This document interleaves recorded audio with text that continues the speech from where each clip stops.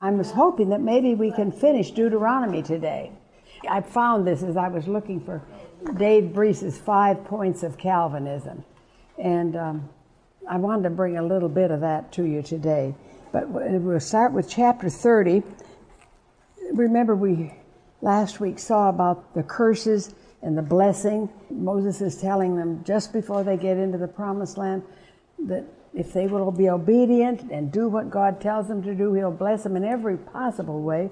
And if they aren't obedient and worship, mainly the worst thing is worshiping other gods, idols. And if they did that, then He was going to punish them. And we know how He has punished them down through these millennia. And if God will do that, like send them to Nazis and to Russians and be killed, millions of them, what will He do with the unbeliever if He does this with His own people that are disobedient? So don't worry when God says wipe out all the Canaanites. They needed wiping out. They were so wicked.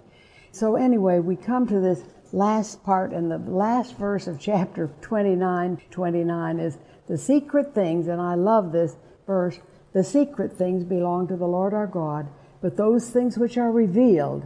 Now what's revealed? The Bible. You know, there are a lot of secret things that we don't know, that we wonder about. Many things, many questions. But the things that are revealed belong to us and to our children forever. All the words of this book, this law. But the book, it means really the whole Bible. So before we start, let's ask God to bless us. Lord, we just thank You that we have this Bible, that we can see the things that aren't secret, that we can see the things that are revealed, that You want us to know. And You want us to know so many things. But one thing leads to another. And there's no passage of Scripture we read in Corinthians that doesn't have a mate someplace else. So if we wonder about a verse, there's a mate to that verse someplace else that will bring it to light and explain it to us. So Lord, we ask that as we look into Your word, that You bless us in a wonderful way. Bless our families. You just know each family and each child born into each family and grandchild. And You know all of the problems. You know every need. And Lord, we just ask that You would be with us each one in Jesus' name. Amen. I have to just tell you that yesterday I told this to Ann, I went to the post office and there was an awfully long line. There was one fella, and he was very efficient, and he was doing it as best he could, but the line was really long. I thought, why did I get here at this time of day? But anyway, I waited. Patience, as you know, isn't my most wonderful virtue. So I'm waiting in line, but enjoying seeing how proficient he was, this fellow. And I get up to the front, and he said, "Hi, Margaret."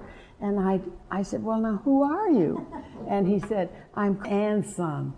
He's worked for the post office how many years?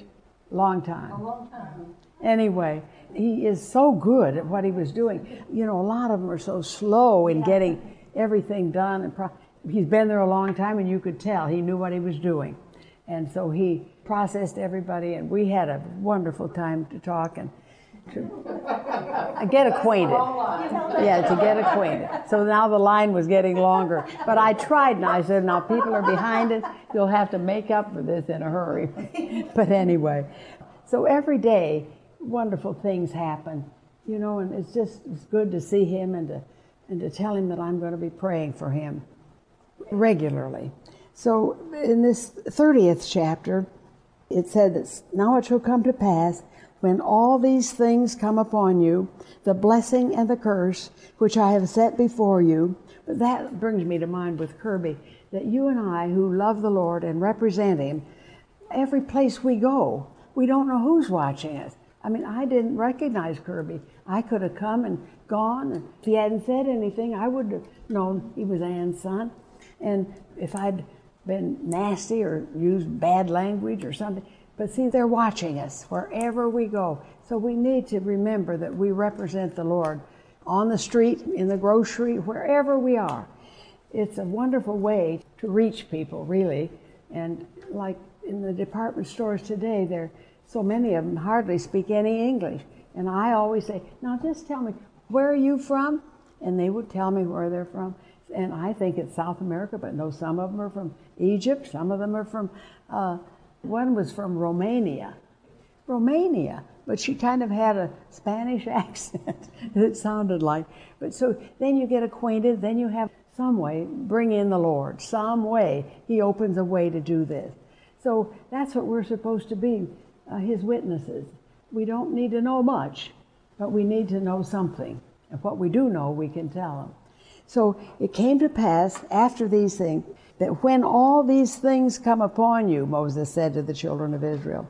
Remember, they're on the east side of the Jordan, looking across the Jordan, and they could see Jericho, they could see the mountains behind, and they were Ai was up in the mountains, and Jerusalem on beyond that.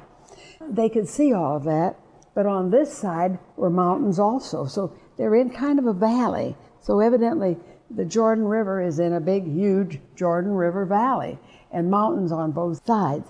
And the mountains on the east are Mount Nebo is where Moses is going to die at the end of Deuteronomy.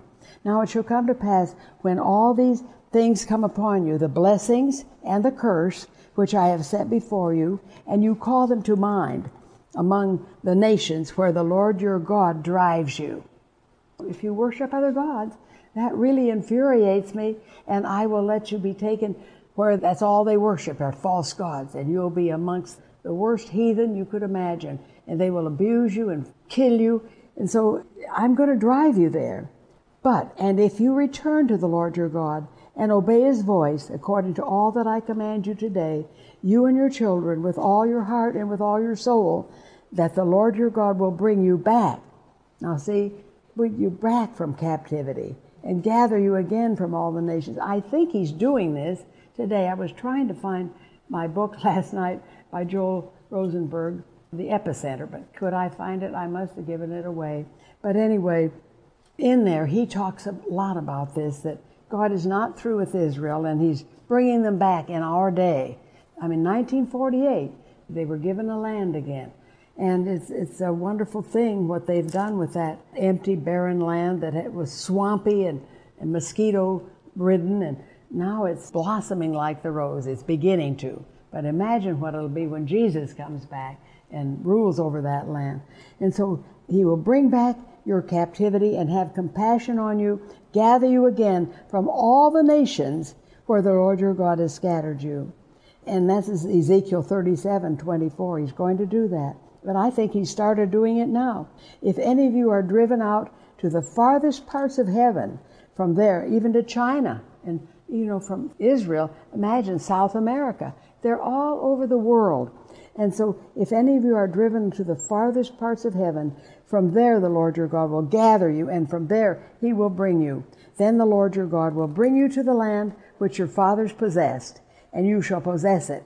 Remember, it's the center of the landmass of the earth. Dr. Morris said that they have computed this, and Jerusalem and Babylon, that area, is the center of the landmass of the earth. And so you can get there from any part of the world. It's the same distance. He will bring you to the land your fathers possessed. He will prosper you and multiply you more than your fathers. And the Lord your God will circumcise your heart and the heart of your descendants, to love the Lord your God with all your heart and with all your soul, that you may live. So this means that they're going to have a change, like in Jeremiah. There's coming a new covenant, and I'll give you a new heart, and you will love me, and you won't want to worship idols anymore. Also, the Lord your God will put all these curses, all the curses that we read, on your enemies and on those who hate you, who persecuted you. And you will again obey the voice of the Lord and do all His commandments, which I command you today. The Lord your God will make you abound in all the work of your hand, in the fruit of your body, in the increase of your livestock, and in the produce of your land for good. For the Lord will again rejoice over you for good, as He rejoiced over your fathers. If, see the if, this is conditional. The Abrahamic covenant was unconditional. He's going to do what He says to Abraham and his family. He will do it. But now, this is an if. If you obey the voice of the Lord your God to keep his commandments and his statutes which are written in this book of the law, and if you turn to the Lord your God with all your heart and all your soul for this commandment which I command you today, it is not too mysterious for you. Now, the Apostle Paul uses this to explain something else about salvation in Romans chapter 10. We're going to look at that in just a minute. But anyway, here's what Paul quotes. It's not mysterious, this commandment, nor is it far off. It's not in heaven. Moses is giving it to them right there, looking at them. It's not in heaven that you should say, who will ascend into heaven for us and bring it to us that we may hear it and do it. Nor is it beyond the sea that you should say, who will go across the sea for us, bring it to us that we may hear it and do it. But the word is very near you, in your mouth and in your heart, that you may do it. See, I have set before you today life and good, death and evil. Now let's turn to that passage that's so familiar in Romans chapter 10. This is I think we have it in the front of our church on one of the banners. 10:6. Let's read the 10th chapter. Well, the last verse of 9 says, I'm going to lay in Zion a stumbling stone and a rock of offense, and whoever believes on him. So this stumbling stone and this rock is a person. Who is it? It's Jesus. And so God is saying, I'm laying in Zion a stumbling stone and a rock of offense, and whoever believes on him will not be put to shame. And Paul says, brethren, my heart's desire and prayer to God for Israel is that they may be saved. For I bear them witness that they have a zeal for God, but not according to knowledge. Like some of the priests, like Paul before he was converted, he thought he was doing God's will to go out and get Christians and bind them and kill them and put them in prison or do whatever he needed to do to them, to do away with this stumbling stone and this rock of offense. But so they're ignorant of God's righteousness, and seeking to establish their own righteousness, have not submitted to the righteousness of God.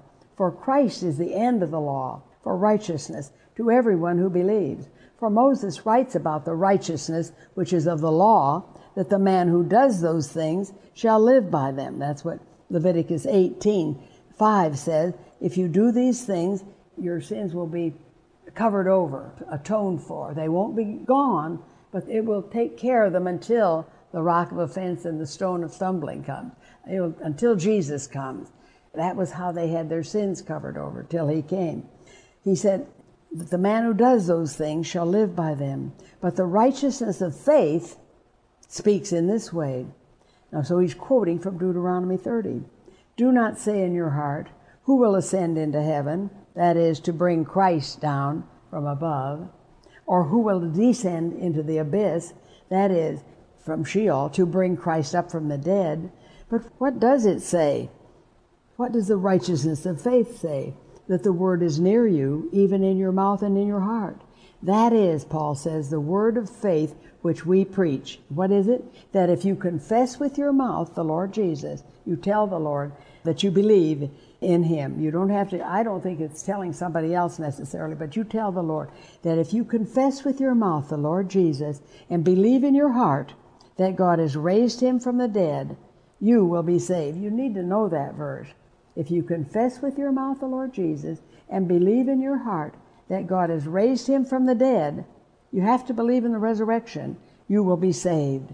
For with the heart one believes to righteousness, and with the mouth confession is made to salvation. For the scripture says, whoever believes on him will not be put to shame. For there's no distinction between Jew and Greek, for the same Lord over all is rich to all who call upon him. For whoever calls upon the name of the Lord shall be saved. How then shall they call on him of whom they have not believed? And how shall they believe in him of whom they haven't heard? And how shall they hear without somebody to teach them, a preacher or an apostle? Or in the Old Testament to tell them about the one that's coming, the prophet. And how shall they preach unless they're sent? As it is written from Isaiah 53, how beautiful are the feet of those who preach the gospel of peace, who bring glad tidings of good things.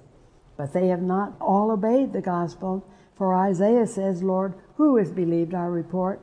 So then, Faith comes by hearing, and hearing by the Word of God. And I have in my Bible a quote from D.L. Moody, who said, I prayed for faith and thought that faith would come down and strike me like lightning.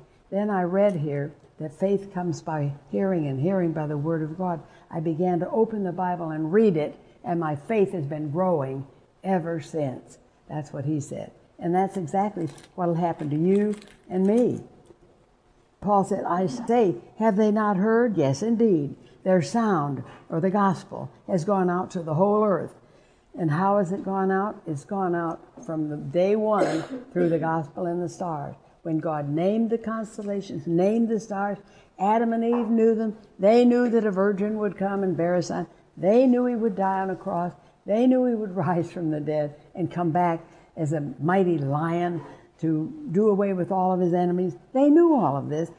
How? By the names of the stars in the constellation. The ancient Arabic names tell the whole story of the Bible before it was written.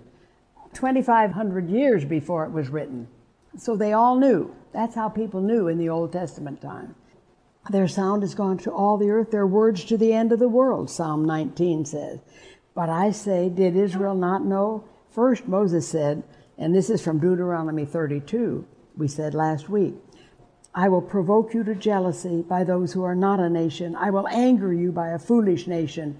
But Isaiah is very bold and said, I was found, in Isaiah 65, I was found by those who didn't seek me. I was manifest to those who did not ask for me.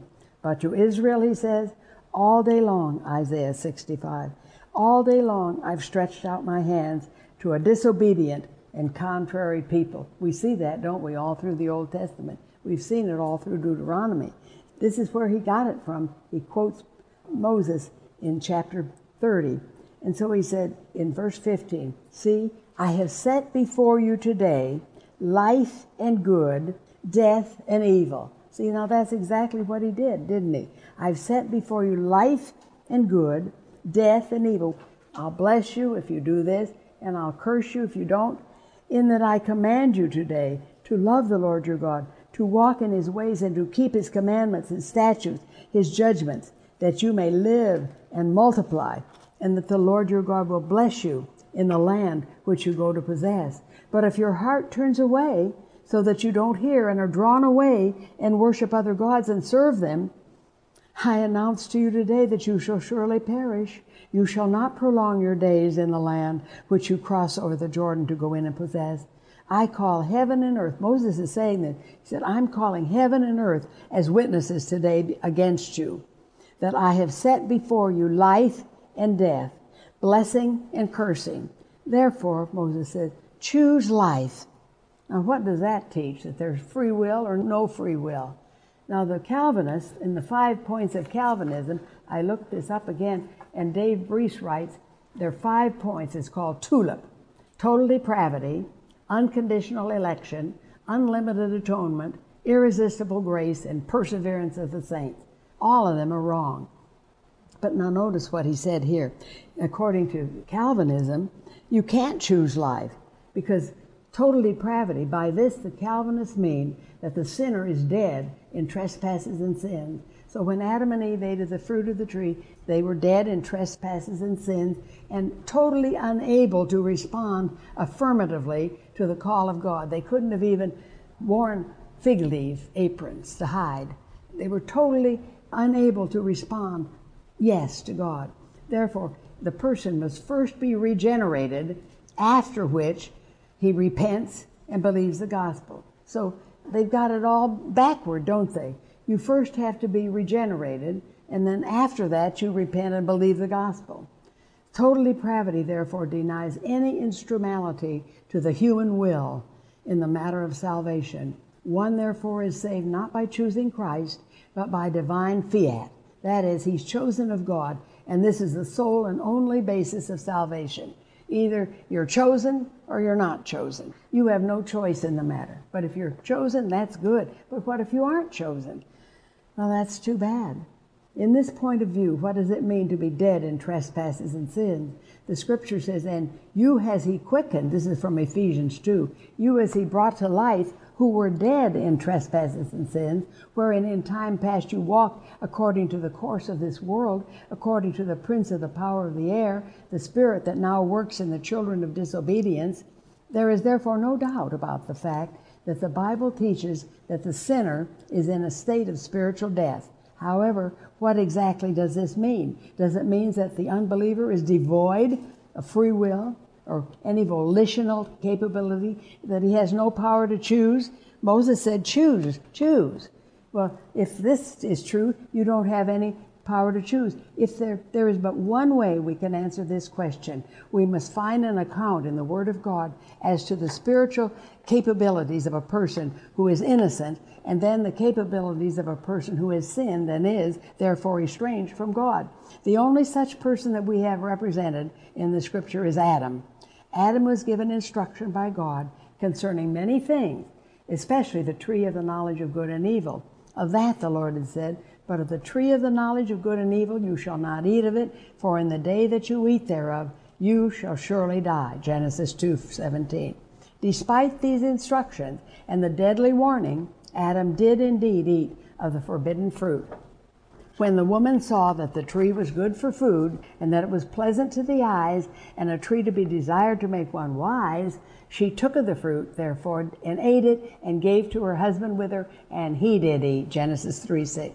We therefore know that Adam stepped from innocence into spiritual death because God had exactly warned him of the consequences of eating. But thank God this is not the end of the story. The Scripture tells us that subsequent, after eating the forbidden fruit, Adam heard the voice of the Lord calling to him. From the subsequent account, we know that though he was in a state of spiritual death, Adam could hear the voice of God, feel shame because of his sin, respond affirmatively to the divine call, allow himself to be covered with the coats of skin. We can therefore learn that spiritual death does not mean the inability to respond affirmatively to the will of God. Therefore, it cannot be shown that total depravity is in fact a spiritual truth. And then this unconditional election, this to the Calvinists means that the sinner has no choice, but he's saved on the basis of being elect of God. Now, just remember that everyone, including Martin Luther, taught this, and it came out of the Roman Catholic Church, and every church that came out of the Roman Catholic Church in the Reformation believes this. Our country was founded on this. So Dave Breese and me, and if you believe like this, we're the minority. We're not the majority. And Dr. Ryrie says, it's spreading like wildfire over all America again. It says, alas, once again, the Scripture does not verify this point of view. Rather, Scripture announces that the human being is elect according to the foreknowledge of God the Father. How? Through setting aside of the Holy Spirit. The Holy Spirit comes and lives within you unto obedience and sprinkling of the blood of Jesus Christ, 1 Peter 2. In this revealing passage of Scripture, we have the announcement that election is not unconditional, but rather it is conditioned by the foreknowledge of God the Father. God sees in advance that the sinner believes the gospel, and consequent to his believing the gospel, he becomes one of the elect. So when you believe, you're elect. Not the other view, you're elect and then you're going to believe whether you want to or not. But you believe in Jesus, and then you're one of the elect. If you don't believe in him, you're the non-elect. I remember Dr. Criswell saying, the believers are the elect and the non-believers are the non-elect. Anyway, that's all we'll say about that. But Moses said in verse 19, I call heaven and earth to witness against you today that I have set before you life, that means life and death, blessing and cursing. Therefore choose life, that both you and your descendants may live. So evidently they had the ability to choose. So write in your Bible a good example in the Old Testament of free will, because this may come up with you one of these days. It will come up with you, whether your children marry Calvinists or whether your grandchildren are dating a Calvinist, whatever it is, so that you'll know the answer. That you may love the Lord your God, that you may obey his voice, and that you may cling to him, for he is your life. Oh, and let me just say that this view, in one of the papers I have, says it has a low view of the resurrection. And I remember this very clearly when Carol and I went to the Oberammergau to see the Passion Play. It was very, very Catholic and very, very much like this. It just dwelt so much on the crucifixion and how they loved to have all the blood flowing and a blip on the resurrection and hardly a word. And you see, it's the resurrection that is the power. We know he died on the cross, a horrible death, but the two things, he had to die to pay for sin. He's the whole burnt offering. But he rose from the dead. Again, he gives us life. And then when we left there, the nuns were passing out ways of salvation. Well, it was like what you did. You work for salvation. Now, you know that, raised that way. You don't work for salvation. It's a free gift. The gift of God is eternal life through Jesus Christ. You don't work for it. If you work for it, it's a debt that he owes you. But if you don't work for it, it's a free gift. So he said, I've set before you life and death. Choose life, that you may, and your descendants may live, that you may love the Lord your God, that you may obey his voice, and that you may cling to him. For he is your life and the length of your days, and that you may dwell in the land which the Lord swore to your father, to Abraham, Isaac, and Jacob, to give them. Then Moses went and spoke these words to all Israel, and he said to them, I am 120 years old today. I can no longer go out and come in. Now, it didn't mean that he was physically unable to take them and lead them into the promised land. He was physically able. He had all of his strength and all of his facilities were intact. He could have led them in, but because of his sin in striking the rock twice, God said the rock would be smitten once. Jesus would be smitten on the cross once, not twice. And you broke the type. You can't go into the promised land. He knew that. I can no longer go out and come in. Also the Lord has said to me, you shall not cross over this Jordan. The Lord your God himself crosses over before you. He will destroy those nations from before you, and you shall dispossess them. Joshua himself crosses over before you, just as the Lord has said. And the Lord will do to them, all these Canaanites, like he did to Sihon and Og, the kings of the Amorites, and their land on the east of the Jordan, when he destroyed them. The Lord will give them over to you, that you may do to them according to every commandment which I have commanded you. Be strong and of good courage. Do not fear nor be afraid of them, for the Lord your God, he is the one who goes with you. He will not leave you nor forsake you. Then Moses called Joshua and said to him in the sight of all Israel, be strong and of good courage, for you must go with this people to the land which the Lord has sworn to their fathers to give them, and you shall cause them to inherit it. And the Lord, he is the one who goes before you. He will be with you. He will not leave you nor forsake you. Do not fear nor be dismayed. So Moses wrote this law and delivered it to the priests, the sons of Levi. Now, this is not on the stones. This is a law that's written on those big stones that were whitewashed. And this was placed beside the ark. The Ten Commandments on stone were placed inside of the ark. This is on the side of it. So it's different. So Moses wrote this law, delivered it to the priests, the sons of Levi, who bore the ark and the covenant of the Lord, and to all the elders of Israel. And Moses commanded them, saying, at the end of every 7 years, at the appointed time, in the year of release, at the Feast of Tabernacles, so he makes it very clear when it is, in the fall, when all Israel comes to appear before the Lord your God in the place which he chooses, you shall read this law before all Israel in their hearing. Gather the people together. So at the Feast of Tabernacles, they had to gather and listen to the entire law of Moses that we've read in Deuteronomy. Read all this law before Israel in their hearing. Gather the people together, men and women and little ones, and the stranger who's within your gates, that they may hear and that they may learn to fear the Lord your God and carefully observe all the words of this law, and that their children who have not known it may hear and learn to fear the Lord your God as long as you live in the land which you cross the Jordan to possess. Then the Lord said to Moses, behold, the days approach when you must die. Call Joshua and present yourselves in the tabernacle of meeting, that I may inaugurate him. So Moses and Joshua went and presented themselves in the tabernacle of meeting. Now the Lord appeared at the tabernacle in a pillar of cloud, and the pillar of cloud stood before the door of the tabernacle. And the Lord said to Moses, Behold, you will rest with your fathers, and this people will rise and play the harlot with the gods of the foreigners of the land, where they go to be among them. And your people will forsake me, and break my covenant which I have made with them. Then my anger shall be aroused against them in that day, and I will forsake them, and I will hide my face from them, and they shall be devoured, and many evils and troubles shall befall them, so that they will say in that day, Have not these evils come upon us, because our God is not among us?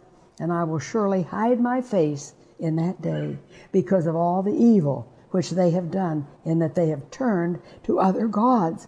Now therefore, write down this song for yourselves, and teach it to the children of Israel. So God tells Moses what this song is to be. Now this is the song of Moses that they were to repeat and memorize.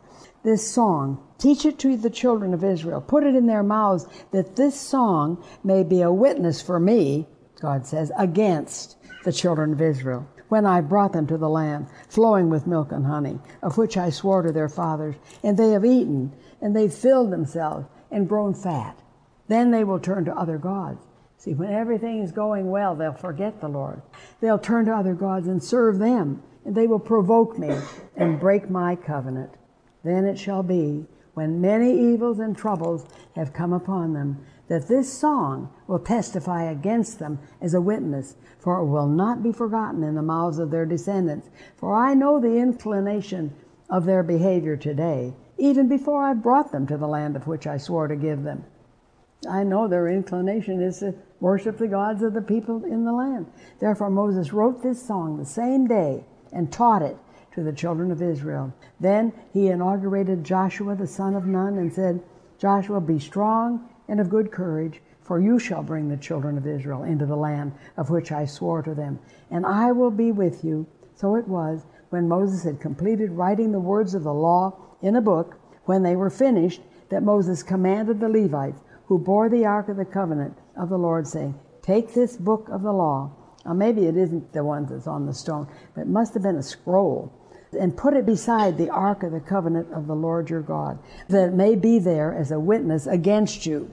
For I know your rebellion, I know your stiff neck. If today, while I'm yet alive with you, you've been rebellious against the Lord, how much more after my death? Gather to me all the elders of your tribes and your officers, that I may speak these words in their hearing, and call heaven and earth to witness against them. For I know that after my death you will become utterly corrupt, and turn aside from the way which I've commanded you, and evil will befall you in the latter days. Now the latter days always refers to the time of the tribulation, and then moves on into the kingdom. So we've seen in this Larkin book that Lou was writing to me about, there's a wonderful thing about the wandering Jew, how in many of the lands during these 2,000 years or 3,000, that there's been one Jew left in the land of England, or two Jews left in the land of Spain. They've been persecuted, killed, and have to get out. So I know that after my day, this evil will befall you in the latter days, because you will do evil in the sight of the Lord, to provoke him to anger through the work of your hands. Then Moses spoke in the hearing of all the congregation of Israel the words of this song until they were ended. Here's his song. Give ear, O heavens, and I will speak, and hear, O earth, the words of my mouth. Let my teaching, Moses said, drop as the rain, and my speech distill as the dew, as raindrops on the tender herb, and as showers on the grass. For I proclaim the name of the Lord. Ascribe greatness to our God. He is the rock. His work is perfect. All his ways are justice, a God of truth and without injustice. Righteous and upright is he. They have corrupted themselves. They are not his children because of their blemish, a perverse and crooked generation. Do you thus deal with the Lord, O foolish and unwise people? Is he not your Father who bought you? Has he not made you and established you? Remember the days of old. Consider the years of many generations. Ask your father, and he will show you, your elders, and they will tell you that when the Most High divided their inheritance to the nations in Genesis chapter 11, when he separated the sons of Adam, He set the boundaries of the peoples according to the number of the children of Israel. See, isn't that wonderful? He didn't set it according to the Sodomites or any other nation except Israel. He set the boundaries of the peoples according to the number of the children of Israel. For the Lord's portion is his people. Jacob is a place of his inheritance. God found Jacob in a desert land, and in the wasteland, a howling wilderness. He encircled him. He instructed him. He kept him as the apple of his eye. As an eagle stirs up its nest, hovers over its young, spreading out its wings, taking them up, carrying them on its wings. So the Lord alone led them, and there was no foreign god with him. He made Israel ride in the heights of the earth, that he might eat the produce of the field. He made him draw honey from the rock. This is prophetic. And oil from the flinty rock. And Dr. Archer's trying to tell me that this is olive oil. You don't get olive oil out of flinty rock. But what kind of oil do you get? The kind that drives all the machinery. Oil from the flinty rock. Curds from the cattle. Milk of the flock. With fat of rams. Rams of the breed of Bashan. And goats with the choicest wheat. And you drank wine, the blood of grapes. But Jeshurun, and that's a name that God uses, the upright one. That's Israel. But Israel grew fat and kicked. You grew fat, you grew thick. You're covered with fat. Then Israel forsook God who made him, and scornfully esteemed the rock of his salvation. They provoked him to jealousy with foreign gods. With abominations, they provoked him to anger. They sacrificed to demons. 1 Corinthians 10 says that behind every idol is a demon controlling. They sacrificed to demons and not to God, to gods they did not know, to new gods, new arrivals that your fathers did not fear. Of the rock who begot you, you are unmindful. You are forgotten the God who fathered you. And when the Lord saw it, he spurned them because of the provocation of his sons and his daughters. And he said, I will hide my face from them. I will see what their end will be. For they are a perverse generation, children in whom is no faith. They have provoked me to jealousy by what is not God. They have moved me to anger by their foolish idols. But I will provoke them to jealousy by those who are not a nation. And Paul quotes this in Romans. Who's that? We provoke Jewish people to jealousy, the church does, because we have something they don't have. We know something about Jesus that they've rejected. I will provoke them to jealousy by those who are not a nation. I will move them to anger by a foolish nation. For a fire is kindled in my anger, and shall burn to the lowest hell. It shall consume the earth with her increase, and set on fire the foundations of the mountains. I will heap disasters upon them. I will spend my arrows upon them. They shall be wasted with hunger, devoured by pestilence, and bitter destruction. I will also send against them the teeth of beasts, with the poison of serpents of the dust. The sword shall destroy outside. There shall be terror within. For the young man and the virgin, the nursing child, with the man of gray hairs, I would have said, I will dash them in pieces, and make the memory of them to cease from among men. Had I not feared the wrath of the enemy, lest their adversaries should misunderstand, lest they should say, our hand is high, and it's not the Lord that has done all this. For they are a nation void of counsel, nor is there any understanding in them. Oh, that they were wise, that they understood this, that they would consider their latter end. How could one chase 1,000 and put 10,000 to flight, unless their rock had sold them, and the Lord had surrendered them? For their rock is not like our rock, even our enemies themselves being judges. For their vine is the vine of Sodom and of the fields of Gomorrah. Their grapes are grapes of gall, their clusters of bitter. Their wine is the poison of serpents, and the cruel venom of cobras. Is this not laid up in store with me, sealed up among my treasures? Vengeance is mine, I will repay, says the Lord. So vengeance is mine and recompense. This is quoted in Hebrews 10 and Romans 12. Their foot shall slip in due time, for the day of their calamity is at hand, and the things to come hasten upon them. For the Lord will judge his people. And then Paul uses this in Romans 10, that if we turn our backs on him, we'll be judged too by him. The Lord will judge his people.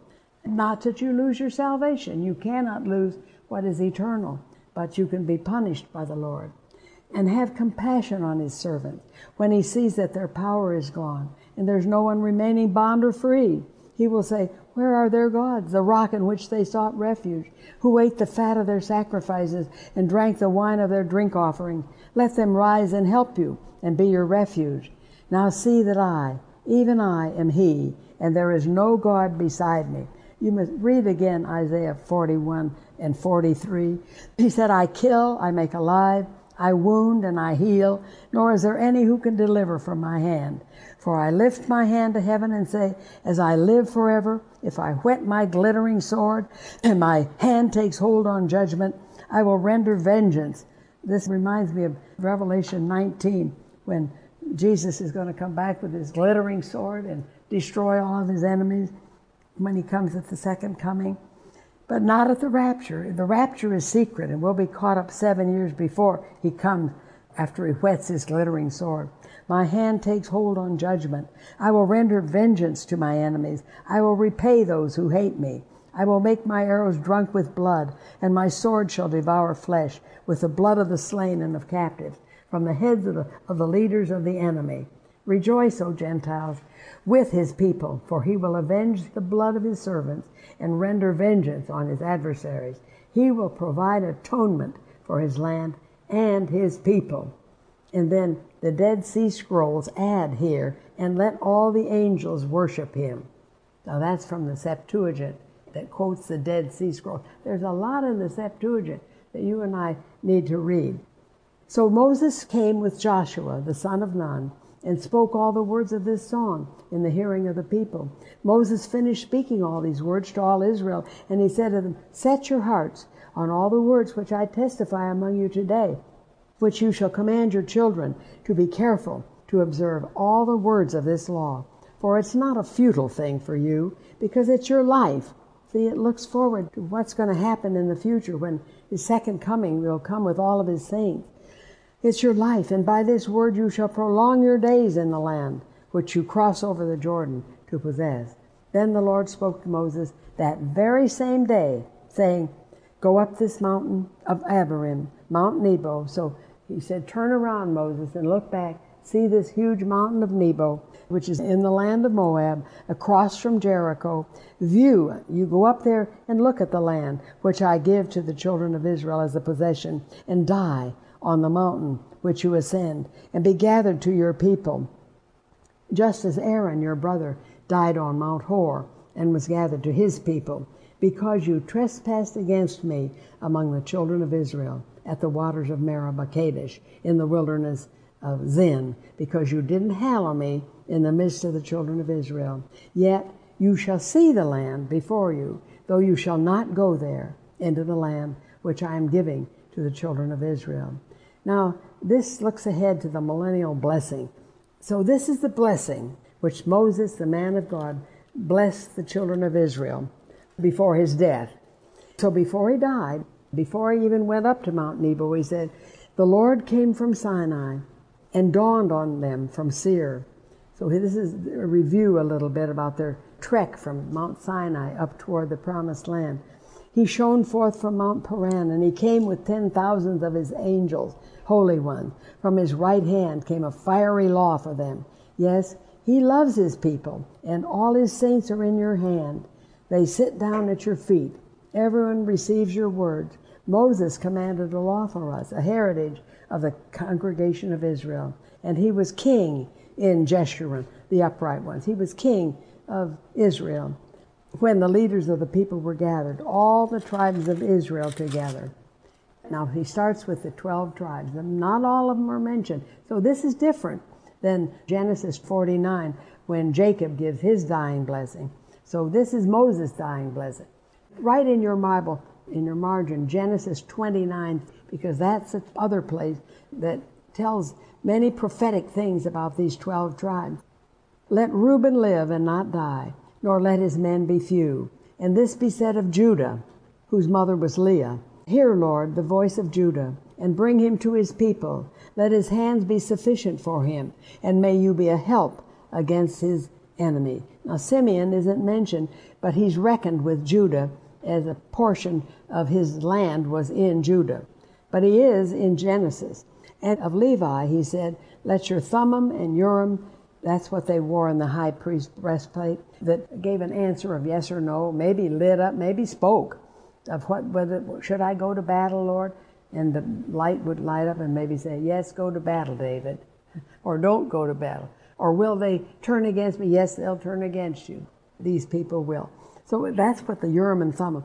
Let your Urim and Thummim be with the Holy One, whom you tested at Massah, and with whom you contended at the waters of Meribah, who says of his father and mother, I have not seen them, nor did he acknowledge his brothers, or know his own children. For they had observed your word, and kept your covenant. They shall teach Jacob your judgments, and Israel your law. They shall put incense before you. This is all the Levitical, the priesthood, and a whole burnt sacrifice on your altar. Bless his substance, Lord, and accept the work of his hand. Strike the loins of those who rise against him, and of those who hate him, that they rise not again. Of Benjamin, he said. Now, Benjamin was the child that Rachel bore, and she died in childbirth. Of Benjamin, he said, the beloved of the Lord shall dwell in safety by him, who shelters him all the day long, and he shall dwell between his shoulders. King Saul came from Benjamin, and the Apostle Paul came from the tribe of Benjamin. And of Joseph, he said, and his mother was Rachel also, blessed of the Lord is his land, with the precious things of heaven, with the dew, and the deep lying beneath. So in Joseph's property, there's probably a lot of oil deep down under, with the precious fruits of the sun, with the precious produce of the months. So the produce that they're feeding Europe with the best things of the ancient mountains, with the precious things of the everlasting hills, with the precious things of the earth and its fullness. So with the favor of him who dwelt in the bush, let the blessing come on the head of Joseph and on the crown of the head of him who was separate from his brothers. His glory is like a firstborn bull. Taurus, the bull, this one with the horn, was on the standard of Joseph, of Ephraim and Manasseh, Joseph's children. See, Ephraim was one horn and Manasseh was the other, and you can see it here, the horns of the bull. And his horns are like the horns of the wild ox. Together with them he shall push the peoples or gore them to the ends of the earth. They are the 10,000s of Ephraim and the thousands of Manasseh. And of Zebulun, his mother was Leah. Rejoice, Zebulun, in your going out, and Issachar in your tents. They shall call the peoples to the mountains. They shall offer sacrifices of righteousness, for they shall partake of the abundance of the seas. Now these were landlocked people for a time, but they pushed north and became seafaring. For they shall partake the abundance of the seas and of the treasures hidden in the sand. So now the abundance of the seas in their land is gas that they found today, and oil in the sand. And of Gad he said, blessed is he who enlarges Gad. He dwells as a lion, and then tears the arm and crown of his head. He provided the first part for himself, because a lawgiver's portion was reserved there. He came with the heads of the people. He administered the justice of the Lord and his judgments with Israel. This is Gad. And of Dan, he said, his mother was Bilhah. Dan is a lion's whelp. He shall leap from Bashan. And of Naphtali, his mother was Bilhah also. So Naphtali, O Naphtali, satisfied with favor, full of the blessing of the Lord, possess the west and the south. So this is south of the Sea of Galilee. And of Asher, whose mother was Zilpah, Leah's maid, Asher is most blessed of sons. Let him be favored by his brothers, and let him dip his foot in oil. And the Hebrew word is Shimon, and it's the same word in Deuteronomy 32, oil out of the flinty rock. This is not olive oil. You don't dip your foot in olive oil. You reach up and get olives off of the tree, but you get the other kind of oil out of the sand and out of the earth. Your sandals shall be iron and bronze. As your days, so shall your strength be. There's no one like the God of Jeshurun, who rides the heavens to help you, and in his excellency on the clouds. The eternal God is your refuge, and underneath are the everlasting arms. He will thrust out the enemy from before you, and will say, destroy. Then Israel shall dwell in safety, the fountain of Israel alone, in a land of grain and new wine. This is about the millennial prosperity. His heavens shall also drop dew. Happy are you, O Israel, who is like you, a people saved by the Lord, the shield of your help and the sword of your majesty. Your enemies shall submit to you, and you shall tread down their high places. Now our time is up, and we have just a little bit left.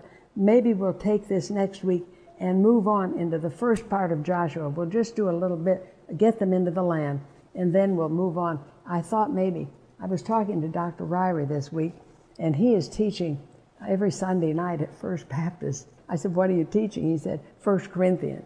So I thought maybe that'd be good for us to teach 1 Corinthians. 1 and 2 Corinthians. A lot in there that we need to talk about. So Lord, bless us today as we look at these things and think about these things and think about all the prophecy that is implied in these things that are said by Moses to the 12 tribes, the things that we see happening before our eyes. So we feel that we are in the very end of this age before the rapture will happen and the Lord will come back and set up his kingdom. We pray that you will hasten that day in Jesus' name. Amen. Any questions on any of this? Oh, Posey was saying to me that I didn't make clear to you something about the cities of refuge. Is there any point that we can point to in the Bible that says that that is what's going to happen, or is there any documentation that says that the Syrian... Oh, Syria. Well, the documentation for Syria is in Daniel chapter 8. But you have to decide which of the 4 generals of Alexander, but the one that's most logical, because we read last week that they were to repeat when they got in the land. Your father was a Syrian ready to perish. Yeah, so, but the Syrian, or whoever, the Antichrist that pursues... So I think that when you see a group of people, that's what Larkin said, when you see a group of people fleeing from an avenger of blood, which is in the 12th chapter of Revelation, should we go through that chapter next week first? Okay. Remind me, will you? We'll take this first, and then if there's time left, we'll start Joshua a little bit, okay? Any other questions or comment? Yes. What was the word you used in place of unicorn? My Bible said unicorn, but I couldn't hear what. Deuteronomy 33:7. The Hebrew word is R-H-E-E-M. What verse was it? Deuteronomy 33:17. 33:17. Mine called it a unicorn. Together with them. Does your version say unicorn? Unicorn. This says, and his horns are like the horns of the wild ox. Reem, the Hebrew word means for bull, for the wild bull. So that's what this unicorn was.